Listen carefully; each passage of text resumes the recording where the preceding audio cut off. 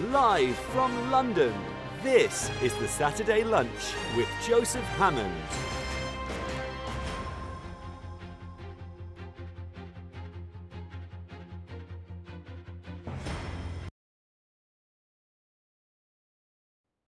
Right, can I be heard now? There we go, that's better.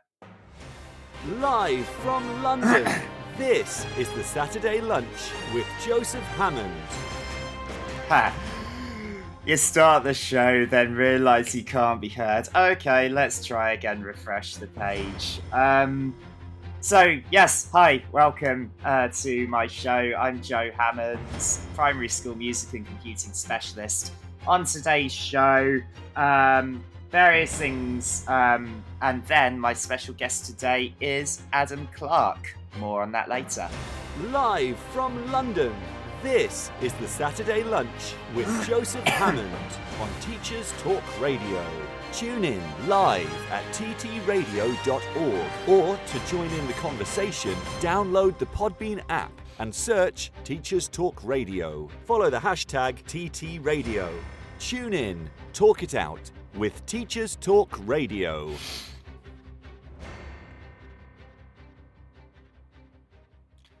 Good thing I was paying attention to the green bar at the bottom, really. Otherwise, I just would have been talking into blank space and nobody would have heard me. And yeah, that would have been a fail, wouldn't it?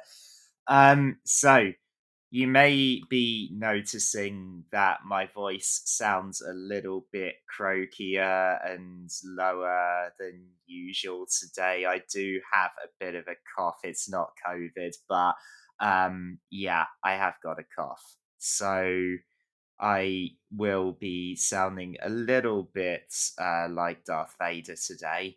But hey, I mean, it probably means I won't be able to sing.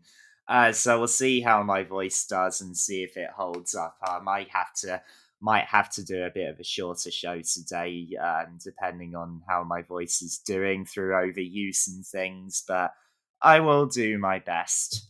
So, what I wanted to talk about this morning, or this morning, yeah, it's already going wrong. Is I wanted to talk about a few things before my guest Adam calls in and we talk all things digital art, Minecraft, etc. The first is something that I've noticed that doesn't really get talked about a lot is that that a lot I've seen a lot talking of people talking about, inclusion and being inclusive and meeting children's needs. And obviously, we should be doing that a lot. However, one of the problems that doesn't get talked about a lot is, when is a child not fit for that setting, or where is the setting unable to meet that child's needs?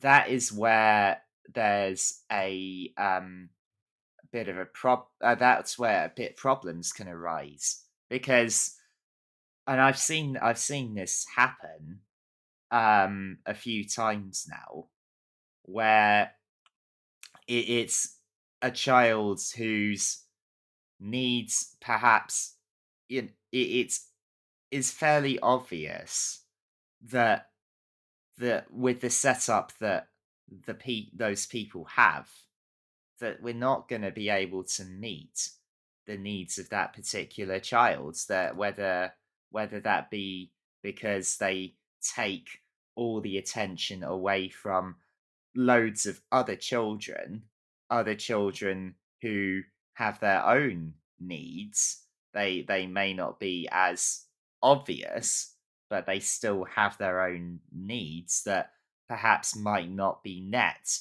because attention is being taken away and resources are being taken away from them, so that they can try and meet the needs of this of one particular of one particular child. And that's where things might go. That's where I feel like there's a lot of I don't know. It I feel like there's is I guess that highlights several problems. One is sort of the resources and availability and budget. There's not infinite budget in education. Budgets are tight in many places. Budgets are actually really hurting, and they often have some of the biggest challenges out there. And so there's no blame game here. But there's something that needs to change from within to make sure that we have the right resources and the right people and the right settings to be able to meet needs of particular children.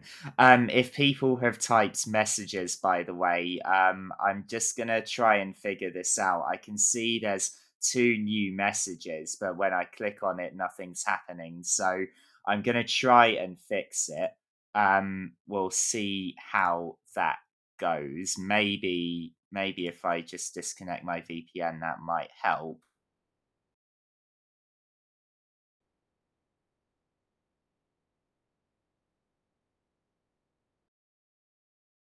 Hmm. So, there we go. So yeah, I don't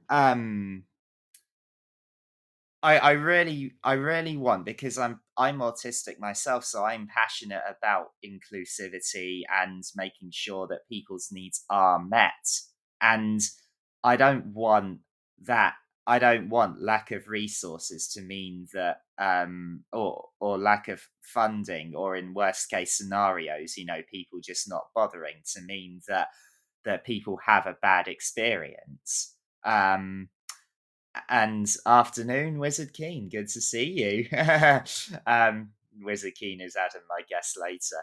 Um, and I've seen this happen a few times, where a child has just suddenly been joined the school, and it's really obvious that that child is going to take attention away from other people's needs, because perhaps they're more vocal and louder about it. And I think the main point that I want to make, and I guess this did happen to me at school, is, well, it wasn't necessarily that a special needs child came in and took attention away from me, but there are quieter children out there who don't get their needs met and don't get noticed, because the attention is the main attention is so often placed on the students who are louder and perhaps more vocal, or more physical, to try and get their needs met. Because anyone who knows anything about behavior knows that behavior is communication. And it's it's an extremely tough thing to get your head get your head around, that somebody that a behavior that might be seen as extremely disrespectful, or extreme, or even very physical, and in extreme cases violent, might be because that child has needs that are not being met at home or at school, or just generally. And but the difficulty is, and I remember when a behavior specialist came into a school I used to work in, and some of the students who just keep their heads down and get on with things said it's hard to be noticed when you're good. And that really struck a chord with me, because I think, yeah, because I kind of, it's not, it's something that you don't notice unless it's pointed out to you, because often a lot of attention is um a lot of attention is taken to the students who are loud, physical, and vocal in order to get their needs met. And it's hard to be noticed when you're good can also be interpreted as, why are my needs not being met? Even though I have a lot of anxiety, I'm just keeping quiet about it because I don't have because that's part of my severe anxiety. But I still have needs that I want to be met. I just don't know. I just don't want to be really loud about it, and I don't know how. And at some point, um and if budgets weren't tighter, this might be a bit better, or if people had in just more facilities, more staff, more resources, then this might be an improved situation. But there's just so many cases I've seen or heard about where, well, in some cases the school or a setting just has no choice but to keep that student on their role, and to try and make sure that student gets their needs met as much as possible, all while balancing the needs of several other children in the class or in the school. Or they're kind of, what can often happen is they do see that, yeah, we cannot meet this child's needs, but then that child is passed from place to place because there isn't anything that is right for that child. There isn't anything that is able to meet that child's needs. And then it's like the parents who, in many cases, a friend of mine said that sometimes when you're a parent of a special needs child, you're better at researching your rights and needs and the law and fighting for your child, and you're better at that than the FBI. You're better at doing research than government agencies who have loads of resources to do so, because as a parent you always want the best for your child, and you're so passionate about giving your child the best that you can possibly that you can possibly give them, that you're going to have a problem getting that that well, no, not a problem, that you're going to just hyper focus on researching and making sure that your child's needs are met and fighting for your child. But when there's settings that cannot meet that person's needs, then that can be really tricky to do. And it's often the most common, I guess, would be if that child is physically is very physical, and if they don't get their way and don't know how to express themselves in a kind way, then they might resort to, using rude words or swearing or using physical violence in order to try and get their way, or because they don't know what else to do with themselves. And although we can try to meet those needs, I always felt super anxious when those needs were being met a lot more at the detriment of students who are then scared of said student who is physical. And then that's causing major anxiety in them and is going to cause their needs to not be met.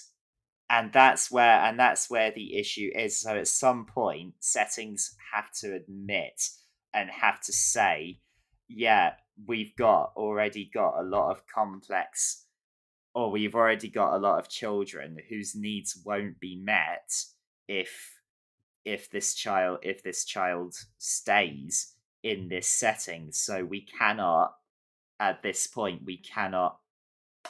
unfortunately, we have to say no, or we have to say, have you tried looking at another place? And I know if you're in a state school, then that's next to impossible to do, because you often don't have that choice. It's up to the local council.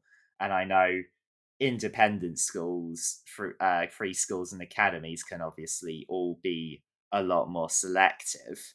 But then you get the issue where there can be some shady practices from schools. And although this isn't about off-rolling, it can be a similar thing. For those that don't know, off-rolling is where you have administrators who will quietly remove students who aren't going to get the best so-called exam results from their registers in order to try and boost their position in the league tables. It's a disgusting practice. Obviously, anyone that's listening to this show,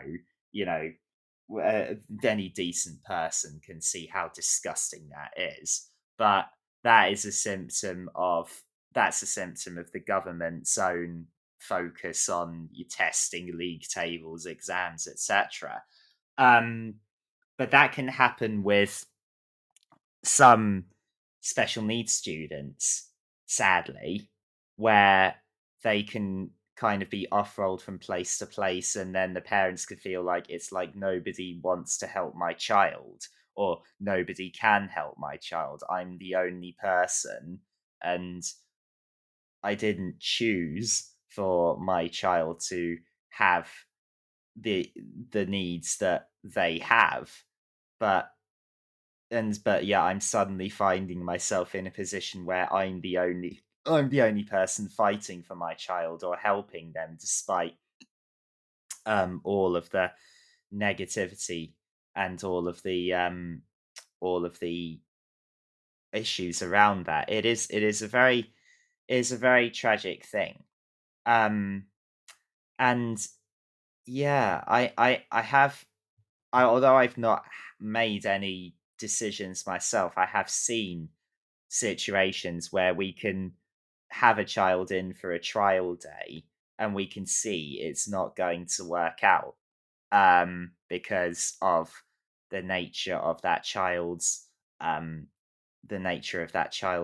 needs, the nature of that child's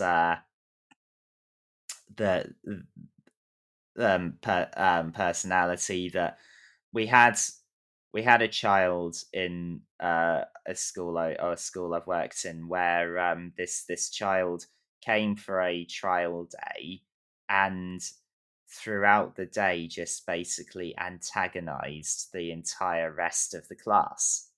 And this child actually ended up trying to bite another child, and this child was stopped from doing so.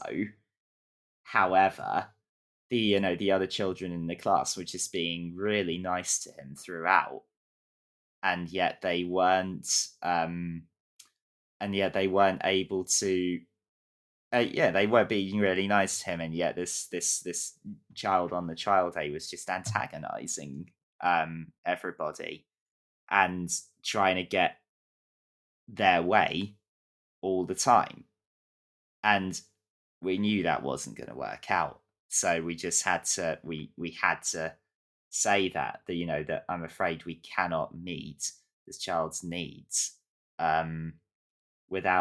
because we knew that we'd spent a long time getting this particular class settled and in a good place and a positive environment, that to have that would then just completely ruin all that hard work that we've done. And so there's got to be a point where you have to say you should try. I'm afraid we cannot meet your child's needs. I'm really sorry. That being said, there are times in which perhaps a parent does have to fight for their child because the school or the setting aren't actually doing anything worthwhile about meeting that child's needs, or they're just ignoring that child's needs, and therefore that child might be struggling socially or having mental health problems. And that's where there can be that's also obviously problems can arise then. But then I would also say that that child should notice that that school is a toxic place. They're not going to do anything to help my child. We should get out and find somewhere that is going to help us. And I know it's not always easy to do that. However, you have to try, and you have to make sure that if you've tried everything and it's not working out, then you can say something. But schools should never really, unless it's extremely obvious, they should never just completely dismiss a child's needs. So it's a really hard balance to get right. And sadly, I've seen extreme cases on both sides, where I've seen cases where I've been in a school and a child's needs haven't been acknowledged at all. And I've also seen cases where the school perhaps is trying their absolute hardest to meet a child's needs, but they know that it's taking attention away from everybody else, and that's having a detrimental effect, and that's a huge challenge. So getting that balance right is super hard. And I know that it's I know it's a really hard thing to get right. But anyway, so that's something I wanted to challenge people to think that are listening. And thank you to those who are listening live. I know I don't get many live listeners at this time, but I know there's lots of people that download the show after it's gone live. So if anybody has any opinions on that after they've listened to the show, then please let me know. My Twitter is @SirJoe2. And I'd love to hear, especially if you're a Senko, and you have any opinions. Now, a couple of other things that have happened this week, or I've thought about in the last weeks. I don't often talk about sports because I'm not really into watching sports. However, I did used to really enjoy swimming, and yes, this show is recorded. Do I say Hussein or do I say Noam? Or I'm sorry if I mispronounce that. Yes, this show will be published and available on Spotify and Podbean and a few other platforms. So what was I saying? So one of the things, I don't often talk about sport, but I did used to enjoy swimming, and our kids have gone swim now this week because it's been our sports focus. Now, we did it a bit differently because after talking with sports coaches, we thought they recommended that, and they said it makes a difference if, rather than you do one swimming session a week, which is sustainable in the long term. However, in this case, we decided to do an intensive 2-week period where the kids went swimming every day for 2 weeks. And the progress that they've made. I didn't go, but with them because I was doing my own things. But the progress that they made apparently was brilliant. And Hussein's thank you, Hussein. So yeah, and the progress they made in swimming was apparently amazing to see in this intensive period. Now my kids are probably feeling very, very stiff and tired this weekend. But I'm sure that because they've had a day between their swimming sessions for the last 2 weeks, I'm sure that their technique, their confidence in the water has improved drastically.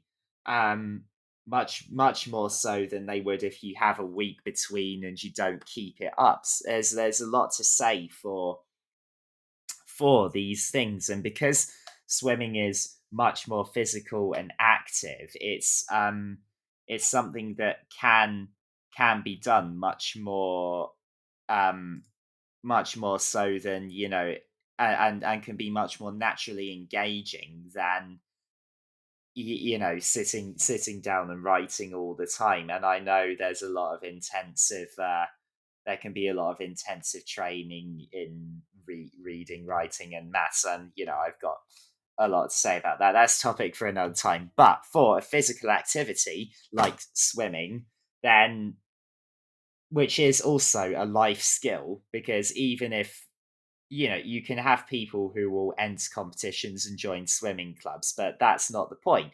Everyone learns swimming because it is a life skill. If you fall in the water, knowing how to swim is a life-saving skill. If you don't know how to swim, you fall in the water, that is life at risk. It's not there's no two ways about that. So I kind of wish I could have seen some of it, because I would have liked to have seen them at the beginning and then at the end of the intensive 2-week period to prove it. But my colleagues have said so. So I know that because it's fun, it's swimming, it can be done every day. Yeah, Hussein, it can. And I will say about that as well, it was very interesting teaching music to classes after they'd had a swimming session, because for those that don't know, when you get water in your ears, the pitch, your ability to hear pitch kind of goes down. And I've noticed this every time I've been swimming and then I listen to music afterwards. I've noticed that the pitch that I hear is very flat, because I've still got a bit of water in my ears. In comparison with other hard exercises. I've always been drawn to the water in terms of physical exercise, because, well, I guess one of the main reasons is it was probably my strongest sport, even though I wasn't great at. I did try entering a competition once and everyone else was way out of my league. I was not good enough to be in competitions. But anyway, so a couple of other things that have happened this week. One other thing that I wanted to mention that's happened this week. I don't know if anyone's seen Encanto, but the nursery children are begging me to learn some of the songs, like We Don't Talk About Bruno and Surface Pressure. And it's because those songs have got Lin-Manuel Miranda written all over them. They're not the easiest songs to learn, some of them. Like some of the Moana songs, which Lin-Manuel Miranda also wrote, were easier, but these ones are very Latin America, and it's it is. I'm having to think about how I'm going to be able to play and how I'm going to be able to do them. Okay. Anyway, it is now it is now past. It's time for my guest to join us. So I'm going to just let him in, and I'm going to have a quick ad break, and then I'll be talking to Adam Clark about all things digital art, Minecraft, and more. Not that one. This one.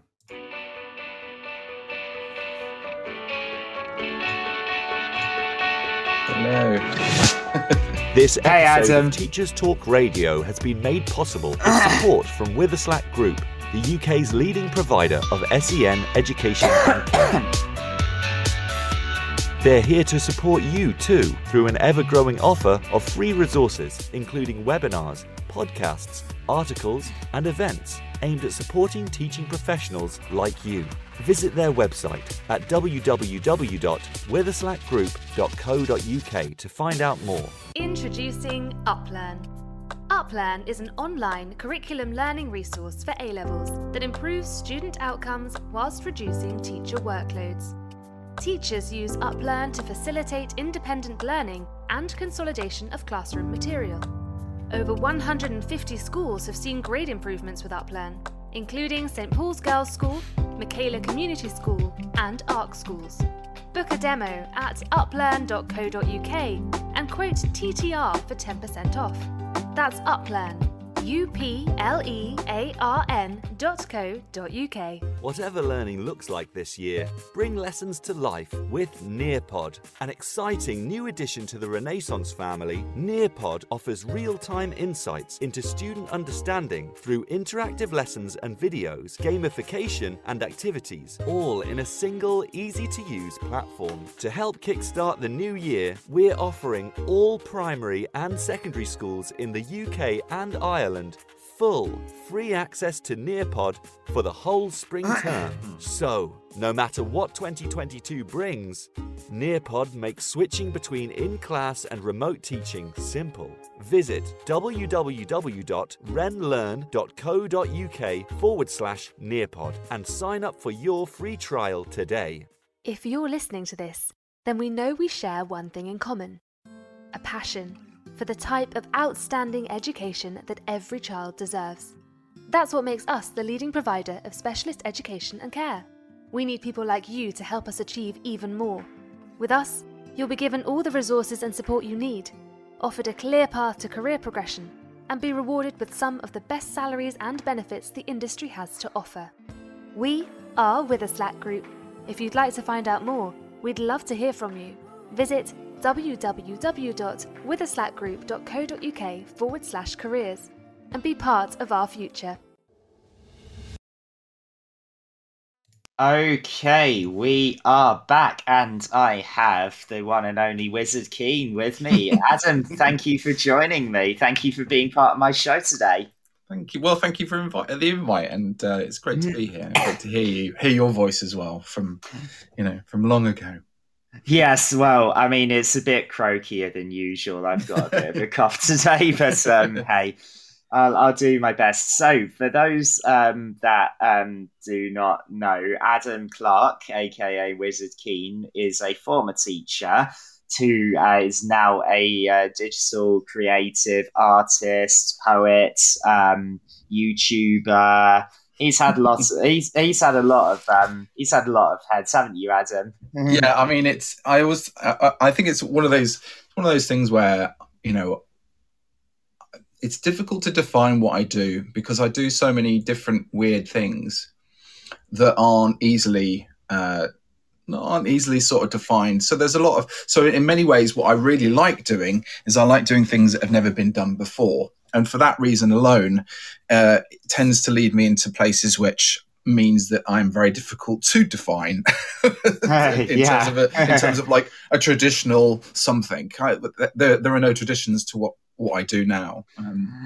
Yeah. And do you know what? I think that does sum you up very well, Adam, because it's all about finding things that aren't perhaps in the norm. And pardon me, I don't know if you've been following my social media recently and know about my school, which is completely very progressive and very against the system. Yeah. Yes, and I guess that brings me on to start with that, because although you're a former teacher, you actually homeschool your son. You and your wife homeschool your son, Yeah. and so first, so I guess the first thing I wanted to say is what made you guys come to the decision to homeschool Django, and why do and what do you think about the school system sucks and needs to be improved? Oh gosh, loads of big questions. I mean, I think the thing is, I mean, it's weird as well. I came from my sort of GCSE school, if you like. The school that I kind of went to was a very weird, strange, progressive school in the Midlands called Bishop's Bright, and it had an amazing head teacher. It was Catholic funded, even though I'm not a Catholic myself. I'm a kind of, but my parents, we had a choice when I was growing up to send me to different schools, and this school was unique in many ways because it didn't have a uniform. Okay. You called the teachers by their first names, and just like my school. Yeah, and you could decide kind of what you wanted to do. Like if you didn't want to do maths, then you could go to the head. You had to build up enough courage to make your case to the headmaster. And he was quite a gruff, kind of crazy kind of guy. But essentially, it didn't stream students, and that's why my parents sent me there, because I was undiagnosed dyslexic. My maths and English levels were poor, and if I'd been put into any other school, I would have been put into this lower end stream set where all the classes would have been geared towards the kind of like, whatever, these kids are a bit stupid. It's that kind of mentality. Whereas when I went to Bishop's Bright and Trinity, these schools were they looked at.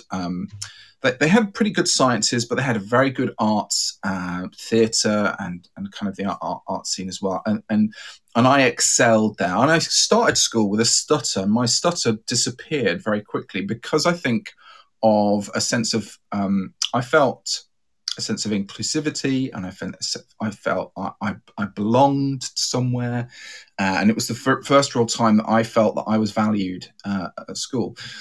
So, but again, it's kind of ruined me for the rest of my life because this school was so radical for its day, and I'm 50 years old now.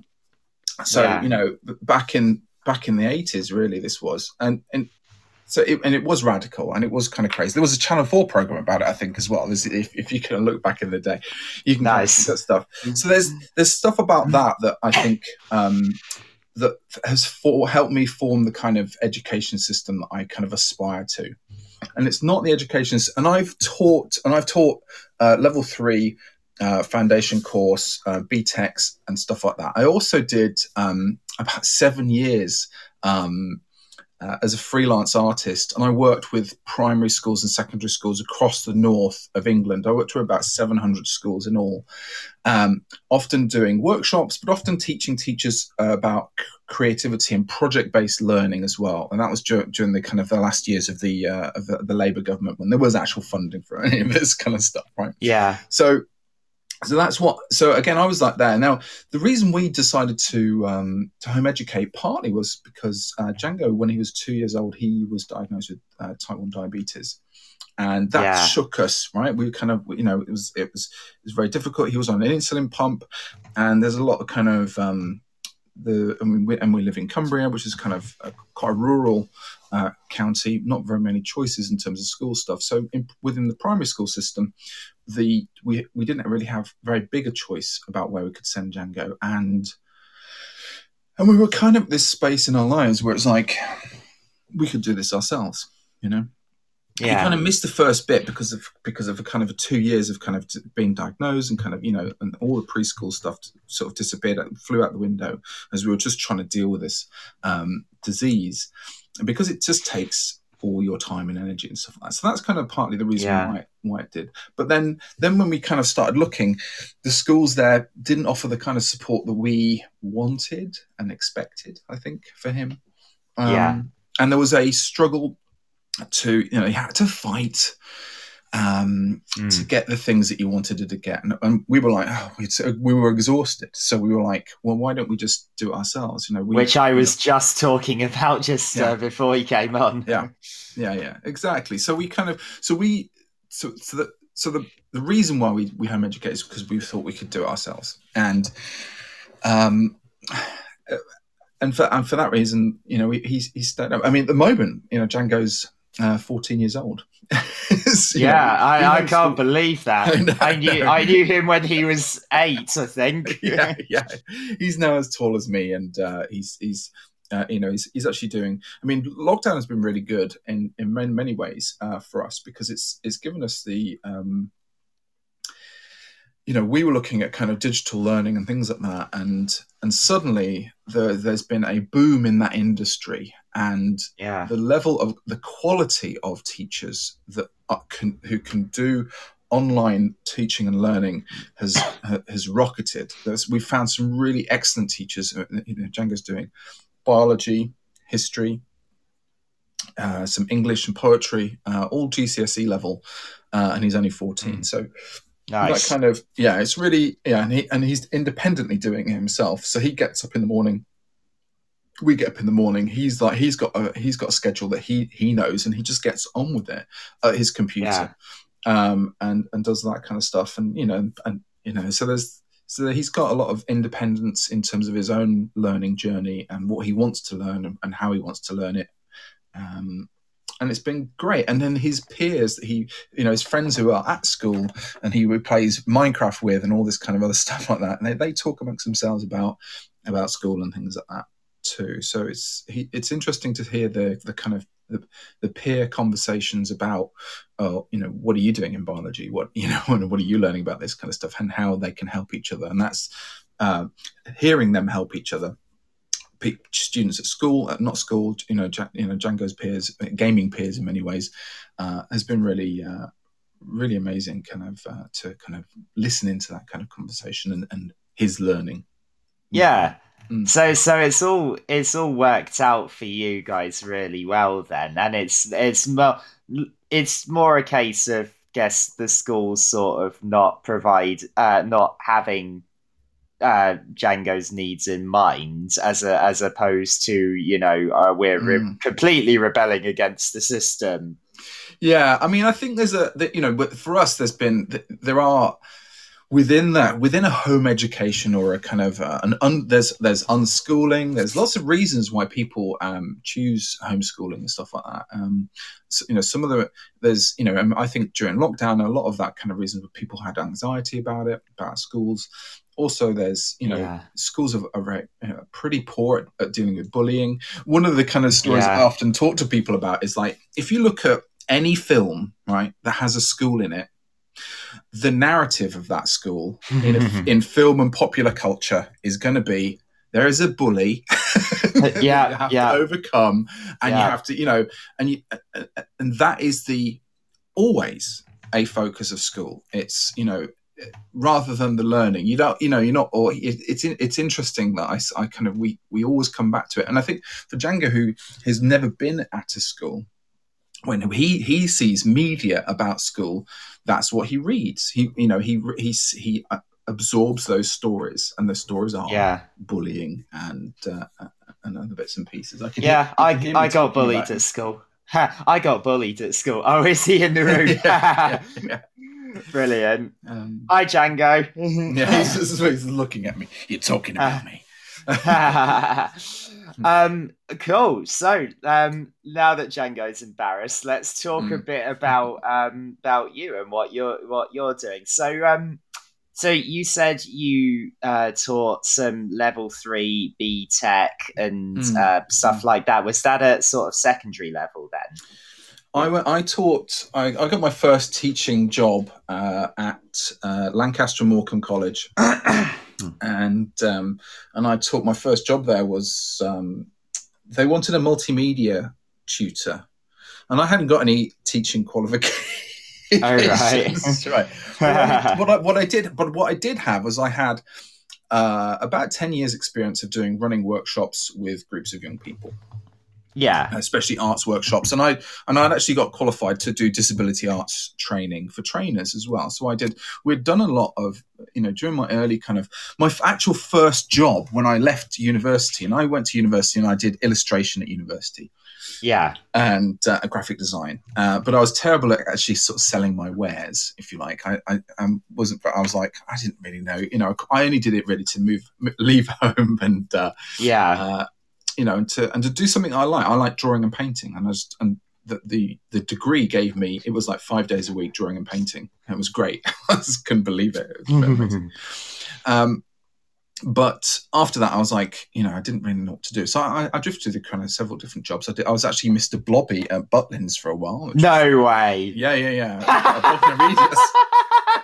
That's brilliant. I did caricatures at Butlins as well, and then they got me dressed up as Mr. Blobby. And do you have any photos of that? I'm sure there is a photo of me being harassed by children. Yeah. You have to put that on social media. That is, you got to put that on social media, Adam. That is just brilliant. I love it.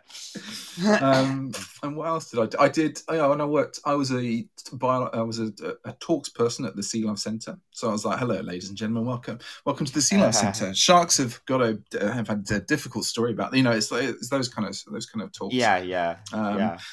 And then my first real job, as my mum would say, put it, that I got. I actually started to work for Hampshire Autistic Society as an arts instructor. Nice.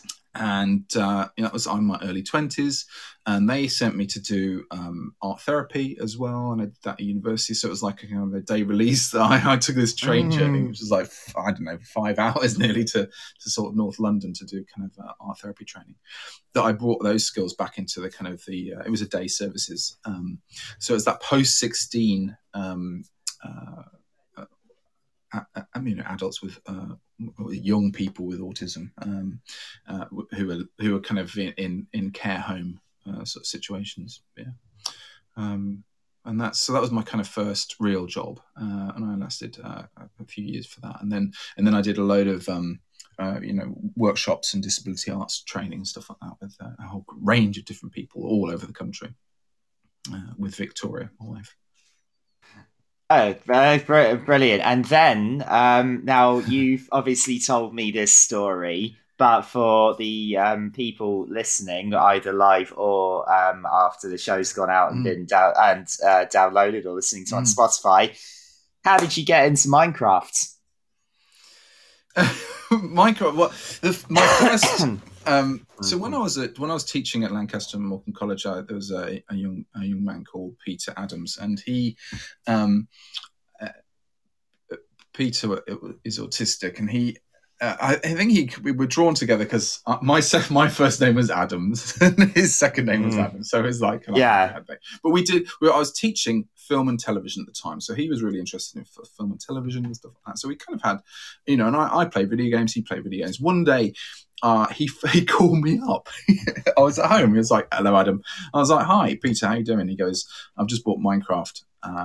And I played it for 9 hours. So you've got to buy it. You've got to play it. And he introduced me to Minecraft for the very first time. And that was when, and I said, well, I kind of, he goes, "Have you played it?" And I was like, "No, not really.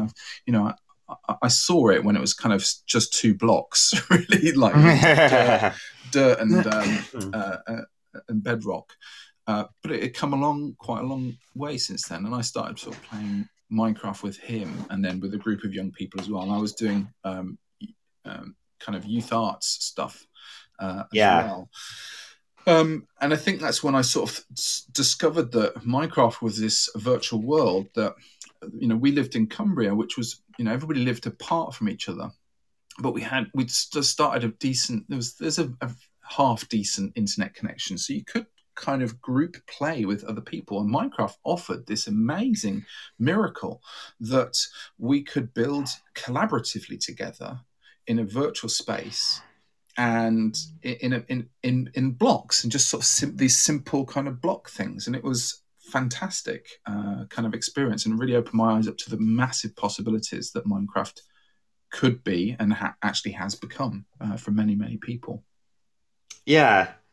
And from there, you went on to become Wizard Keen in Wonder Quest, and do all sorts of YouTube-y stuff, didn't you? Yeah. So the kind of the narrative story in terms of like, I suppose from where I am now, which is, people will say, Adam Clark. If you Google Adam Clark and Minecraft, you'll see a whole wealth of kind of different kind of projects. So I've done things with Tate Britain, where we kind of recreated paintings for Tate Britain, and you could walk into a painting in Minecraft and sort of turn the corner and stuff like that, and learn art history through playing a video game.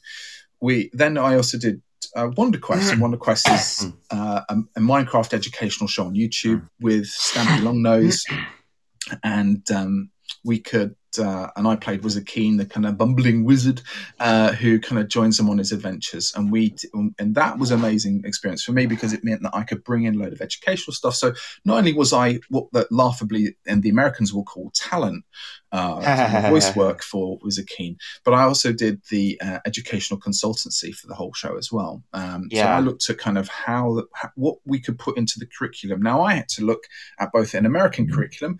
And that was interesting at the time because they were having a federal curriculum for the very first time, and Americans were really struggling with that. Even though in Britain, I was like, we've had this for a long time, a kind of national curriculum that we've all got to glue to. America was new to them, so they were kind of like struggling and kind of reeling from that kind of experience. If they want federal funding, they're going to have to follow the federal line and kind of do that kind of stuff. Yeah. So that was really interesting to kind of look at kind of those how the curriculum could work and how we could weave in, and I think this is really essential to the kind of the show, how we could weave in curriculum moments and Minecraft narrative stuff at the same time and make it kind of, so it was meant to be really fun, and it still has. People still email me to this day. Season 3 coming out, I was about to ask that. Do you still get asked that? yeah, very regularly. I still get asked about that kind of stuff. People have obviously grown up now a little bit. They know it's 2 years, but everybody has very fond memories of it because it did teach people about, we had sort of fundamental lessons in there, and I think it helped people support them within their school life because they were watching something that they found entertaining and fun, and then all of a sudden they could apply that to their schoolwork. They could feel like we were talking. It was what I would call an authentic digital experience for young people to do learning. So it felt really nice. And it was also a very big production as well. It wasn't just Stampy that was involved. You got all kinds of YouTubers from Minecraft YouTubers like Dan CDM and Martin in the Littlewood and Devin Tube HD and people like that to, absolute nutters like Shay Carl and it was amazing. I mean, it was huge. It was a huge production, and it was for me the first time I went to America was for the premiere of Wonder Quest. When I went they flew me to California, and we actually presented the premiere of Wonder Quest at the YouTube studios in California, which nice. Was just amazing. Yeah, it was. I was just like, it's a total shell shocked, kind of culture shocked at the same time with all this kind of stuff. And it was amazing. So from there, from Wonder Quest, you branched out into other more entertainment / educational projects. So one of those is Wandering Wizards, and I had Stephen Reed on 2 weeks ago, and Adam is also part of that Wandering Wizards.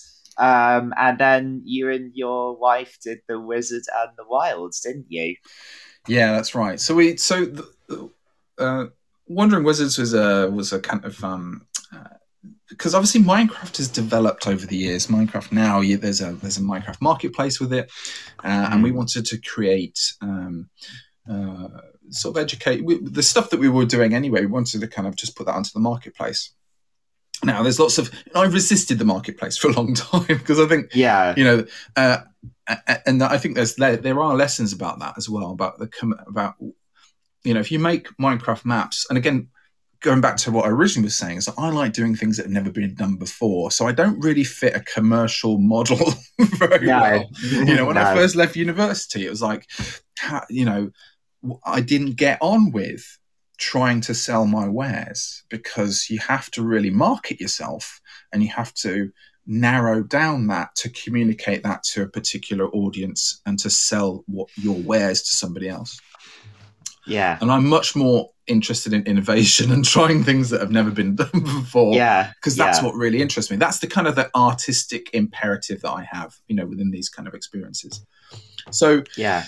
So there's been a couple of companies that we've done this for. The latest one was Vic and I, and we've done a couple of maps and things like that. And now, but have I done anything commercial recently? No. No. I've kind of, and part of the reason is it is difficult to compete. There is within the Minecraft marketplace market. New content gets produced every Tuesday, so new content has to be. So it's a content machine. It's a bit like why, YouTube is difficult, and although I don't do regular YouTube stuff anymore. Having said that, I have got a new Minecraft show in production at the moment. Yeah, which is very close to, in terms of tone, to Wonder Quest. Okay. But I'll talk to you a little bit about that later. But this way, commercial things, every Tuesday new content comes out, and you just have to become this kind of machine that churns out stuff. And for me, that narrowed it down to kind of like, you've got to work on a map, and not spend too much time on it, because time is money. And then you might, if it doesn't do well that week, it kind of gets buried into the dust. Yeah. And I was like, and so you don't get the kind of financial reward that makes it worthwhile doing it in the first place. And I think it can become a very soulless thing, can't it? Yeah, very much so. And I think, I love storytelling, and I love kind of making kind of quite big, epic kind of narrative structures, and that kind of stuff is quite expensive. What I've been doing for the last 2 years, and it really turned around from I worked with Stephen Reed. He had a lot of we did a load of esports maps, and he did them for Microsoft, and I helped build these kind of things as well. So I kind of really got into that. And then I did last year.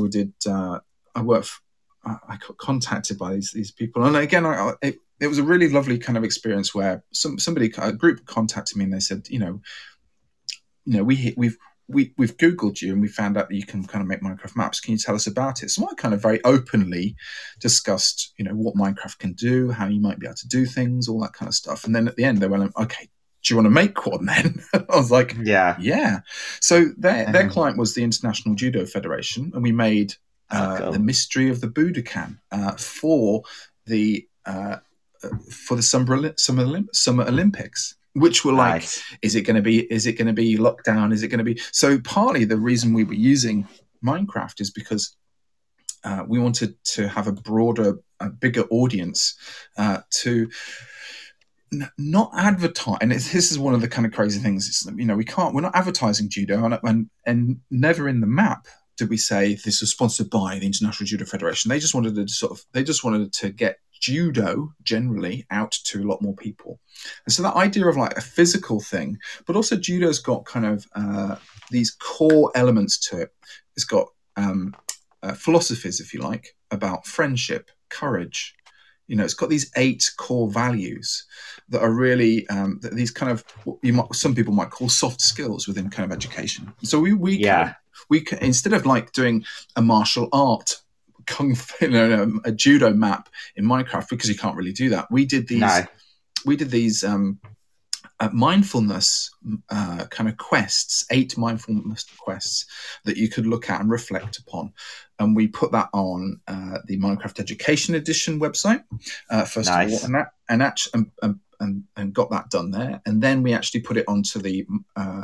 So during lockdown, one of the most amazing things happened for Minecraft is that they have free educational content on the Minecraft Bedrock Edition.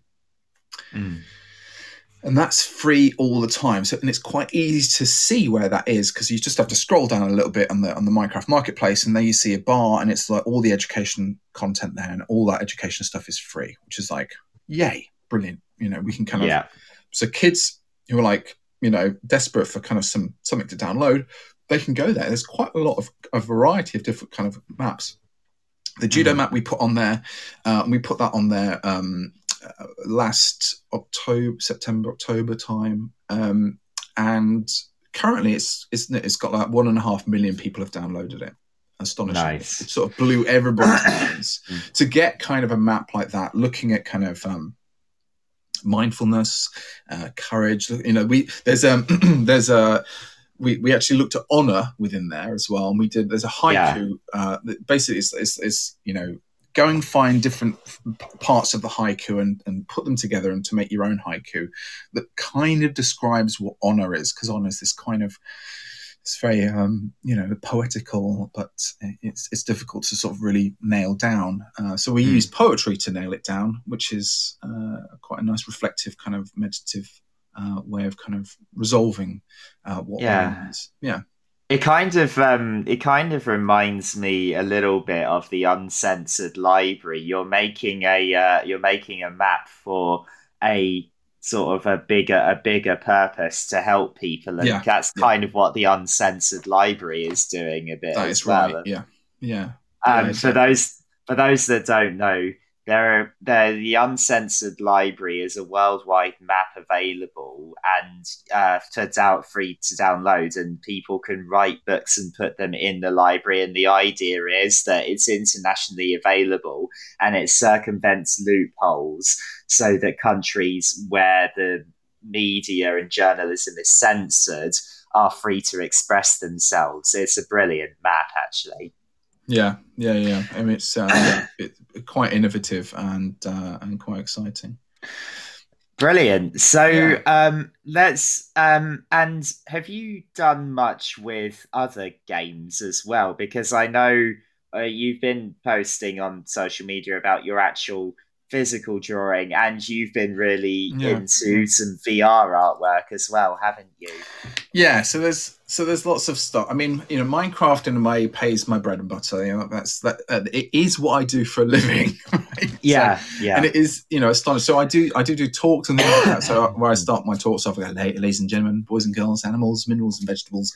My name's Adam Clark, and I play Minecraft for a living. And it's like a bit of an AA meeting thing. But it is true. But apart from that, it's like, how do you feed that kind of stuff? So a lot of the kind of stuff I feed my own creativity by, I regularly do drawing and life drawing and stuff like that. And that through lockdown, that has really exploded and been really cool and interesting for me. On top of that, I've been playing with virtual reality, and there's a really good game on PlayStation called Dreams. It's made by Media Molecule, and that you can. And I've been sculpting in Dreams, and it's got a really powerful sculpting mechanism. But it's also got kind of a game engine as well, and then narrative stuff. And so I've been having really a joyful kind of moment with that as well. For those that don't know, Media Molecule also made Little Big Planet. So they make games that empower people to be creators, basically. Yeah, and one of the nice things about Dreams, when Dreams has been talked about for the last 7-8 years, in terms of like it's been in development for a long, long time. And I remember I met Siobhan Reddy, who is the head of the studio, at one of the talks that I was doing. I think I met Ian Livingstone there as well at the same time. It's like, wow. Oh my God, all my heroes are here. I continue that kind of relationship. So I remember when I got very early access to Dreams before it kind of became public. I got kind of locked onto the alpha build, and Dreams is an amazing. It's quite a steep learning curve for a lot of people, and I think, but those people who have kind of mastered it are, absolutely have an amazing skill set and those skills are transferable into other kind of places. I think another thing that I'm really curious about at the moment is Epic Games and all of their kind of suite of tools that are now kind of sort of starting to become available and things like that. So I'm kind of interested in using those kind of things, and I think one of the things that's sort of happened to me recently, which hasn't been announced, but I might just sort of say it now. It's just like, so the Royal Shakespeare Company have a fellowship every year, and a digital fellowship. So I've been able to. I applied, and I won one of the 3 fellowships that there are during the year. So I'm actually working with. Yeah, I know. So that's like amazing. 6 months residency, and that is working with Epic Games as well, and theatre, and thinking about narrative stuff. So it doesn't, there'll probably be a little bit of Minecraft in there somewhere, but I think as well we can kind of really. I personally want to examine actors who can, put on one of these bodysuits and kind of, and we can kind of capture people's acting stuff. I want to look at kind of virtual reality, and I want to look at how to make this stuff really fast. One of the other kind of key projects was I did a Minecraft map with a theatre production.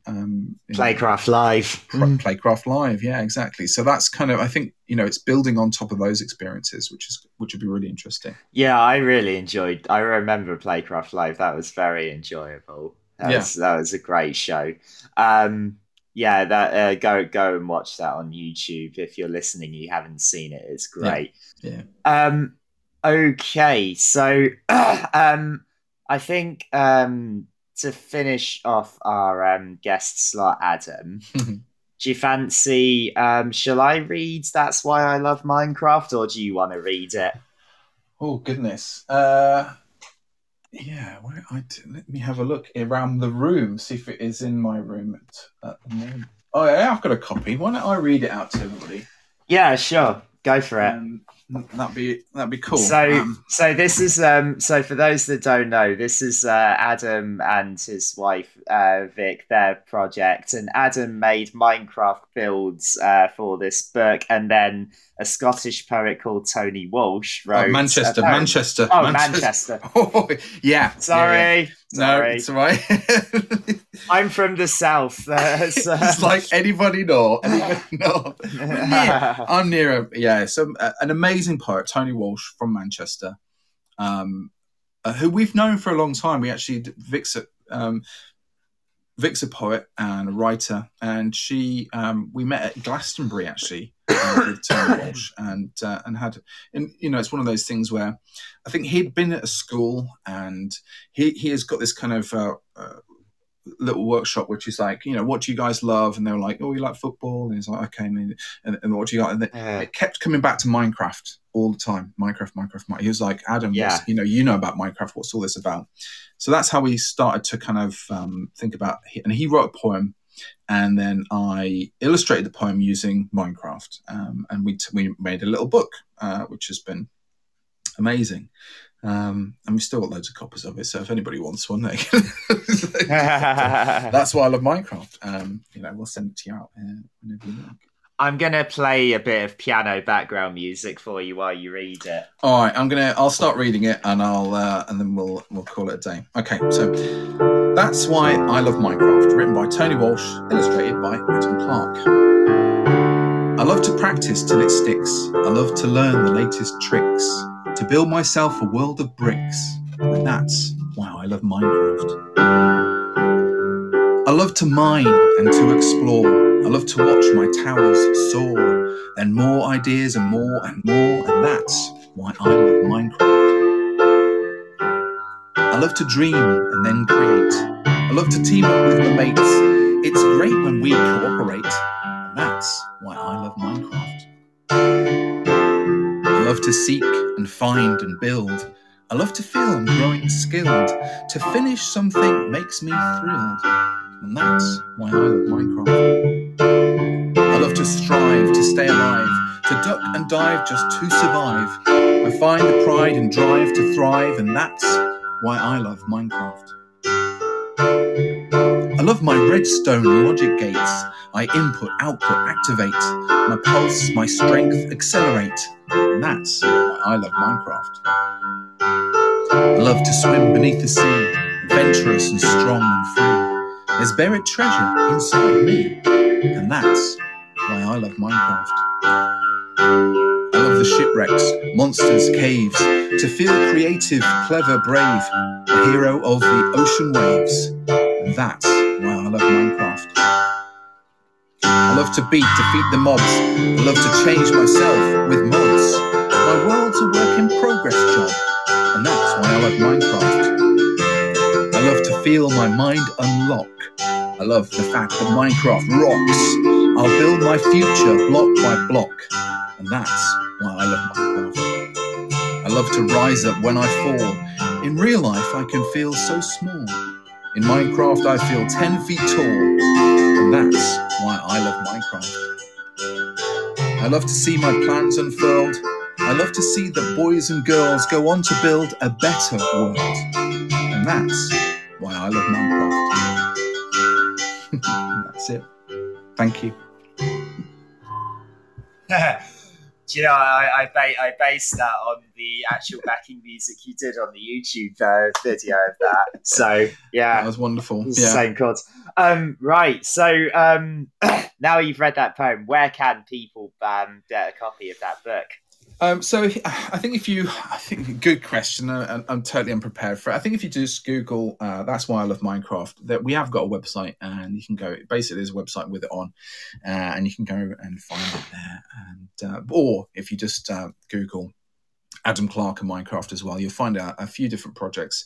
And you can just get in touch with me there as well. If you want to just get in touch personally, you can do so on amazingcommonpeople@gmail.com, and I'll be able to answer any questions about Minecraft within reason, of course, that you might have. So coming up. Yeah, brilliant. Well, Adam, thank you so much for joining the show today. Thank you very much for being a part of it. It's been a pleasure, absolute pleasure. So, I can feel my voice going. So what I'm going to do is I'm going to play the adverts again, do the news and tech briefing, and then I'll probably play something on the piano. I normally do a song, but I don't think I can sing today. So I'll just play something on the piano to close the show after the news.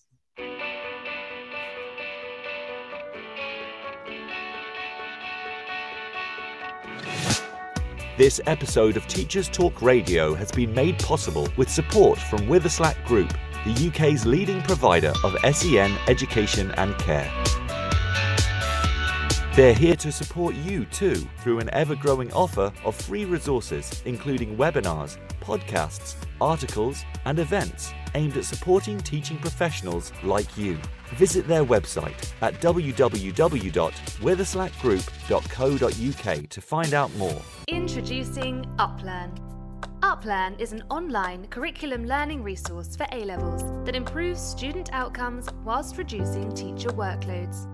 Teachers use UpLearn to facilitate independent learning and consolidation of classroom material. Over 150 schools have seen grade improvements with UpLearn, including St Paul's Girls' School, Michaela Community School, and ARC schools. Book a demo at uplearn.co.uk and quote TTR for 10% off. That's UpLearn, uplearn.co.uk.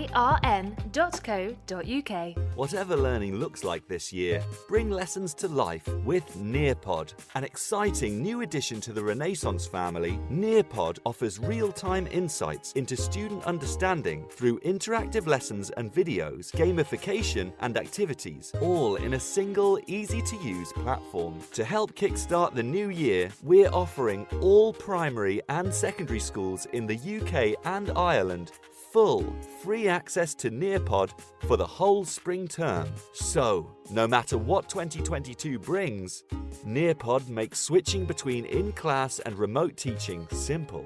Visit www.renlearn.co.uk/Nearpod and sign up for your free trial today. If you're listening to this, then we know we share one thing in common: a passion for the type of outstanding education that every child deserves. That's what makes us the leading provider of specialist education and care. We need people like you to help us achieve even more. With us, you'll be given all the resources and support you need, offered a clear path to career progression, and be rewarded with some of the best salaries and benefits the industry has to offer. We are Witherslack Group. If you'd like to find out more, we'd love to hear from you. Visit www.witherslackgroup.co.uk/careers and be part of our future. This is Teachers Talk Radio, and this is Teachers Talk Radio News.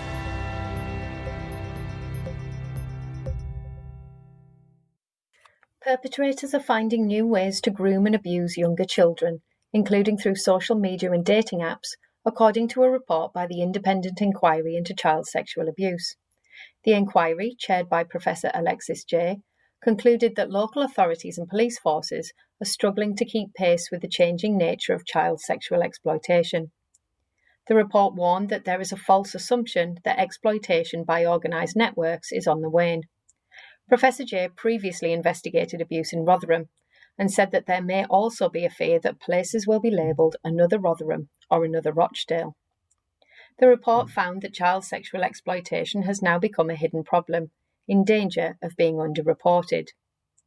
6 areas were focused on as a part of the inquiry: St Helens, Tower Hamlets, Swansea, Durham, Bristol and Warwickshire.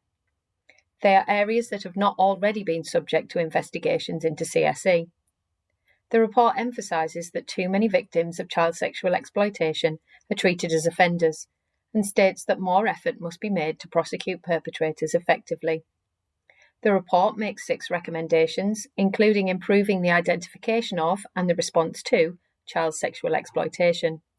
Professor Jay said, "The sexual exploitation of children by networks is not a rare phenomenon and not confined to a small number of areas, and that all agencies, including education, should be alert to the signs."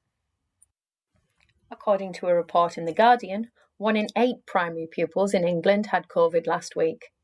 Figures released on Friday by the Office for National Statistics suggest that infections may now have peaked in primary age pupils, but the surge continues to cause disruption to attendance. Prevalence also remains high amongst secondary schools, with an infection rate in England of 1 in 15. The Department for Education has launched its new Education Staff Wellbeing Charter, which applies to staff in England. On the government website are details of the declaration of support for and set of commitments to the well-being and mental health of everyone working in education. All state-funded schools and colleges are invited to sign up to the Charter, and the website has links to a range of resources. An article on the Daily Monitor website discusses fire safety in schools in Uganda following a fire at a school in Kawempe in January. The fire broke out in the girls' dormitories and left 4 pupils dead and 3 seriously injured. The Ugandan National Fire Protection Association reports that around 5,000 fires occur in institutions of learning each year. Many are now calling for a greater focus on fire safety to prevent loss of life, damage to property and disruption to learning. This should include installing firefighting equipment in schools and clear identification of escape routes, as well as smoke detectors and fire alarms. This has been your Teachers Talk Radio Weekend News with Joe Fox. This is 2 Minute Tech with Steve Woods, your tech briefing on Teachers Talk Radio. Hello, this week we're going to take a look at teaching online. Marmite comes to mind when I think about teaching online. I actually like it, but it's my job and I'm surrounded by gadgets to assist me. A lot of teachers hate it.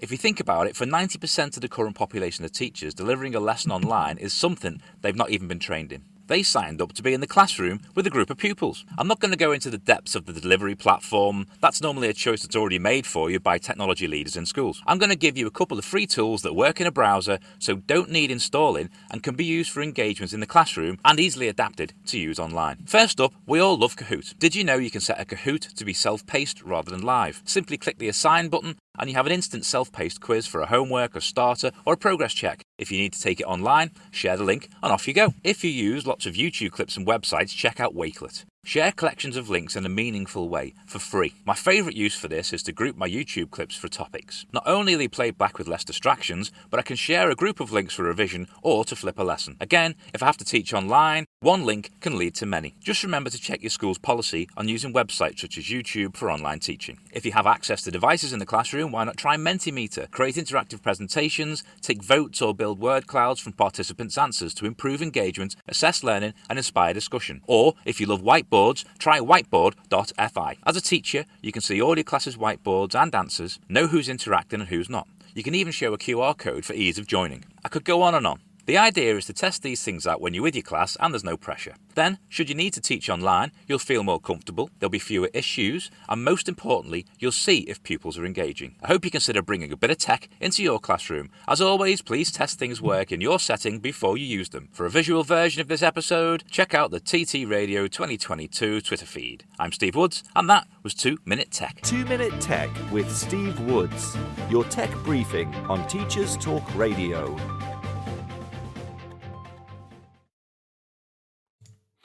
Okay, so I've not got the voice for singing anything today, so I'm going to play you a tune from, well, we've been talking video games, so I'm going to play you a tune from a game to close out the show today, and then I'm going to have to finish a bit earlier than usual because I don't want to wreck my voice, especially since I'm playing Dungeons and Dragons tonight.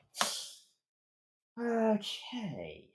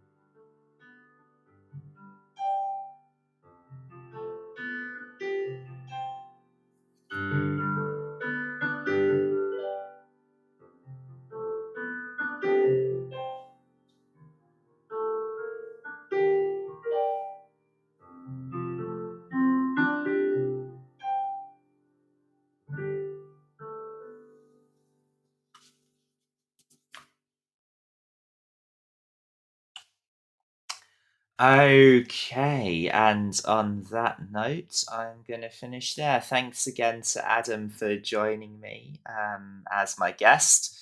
And thank you for listening, whether you've been listening live or whether you've downloaded and listened after the episode has been published. Thank you, much appreciated. And I'll see you next time. You've been listening to Teachers Talk Radio. Tune in live and listen back at ttradio.org. We look forward to hearing from you next time on Teachers Talk Radio.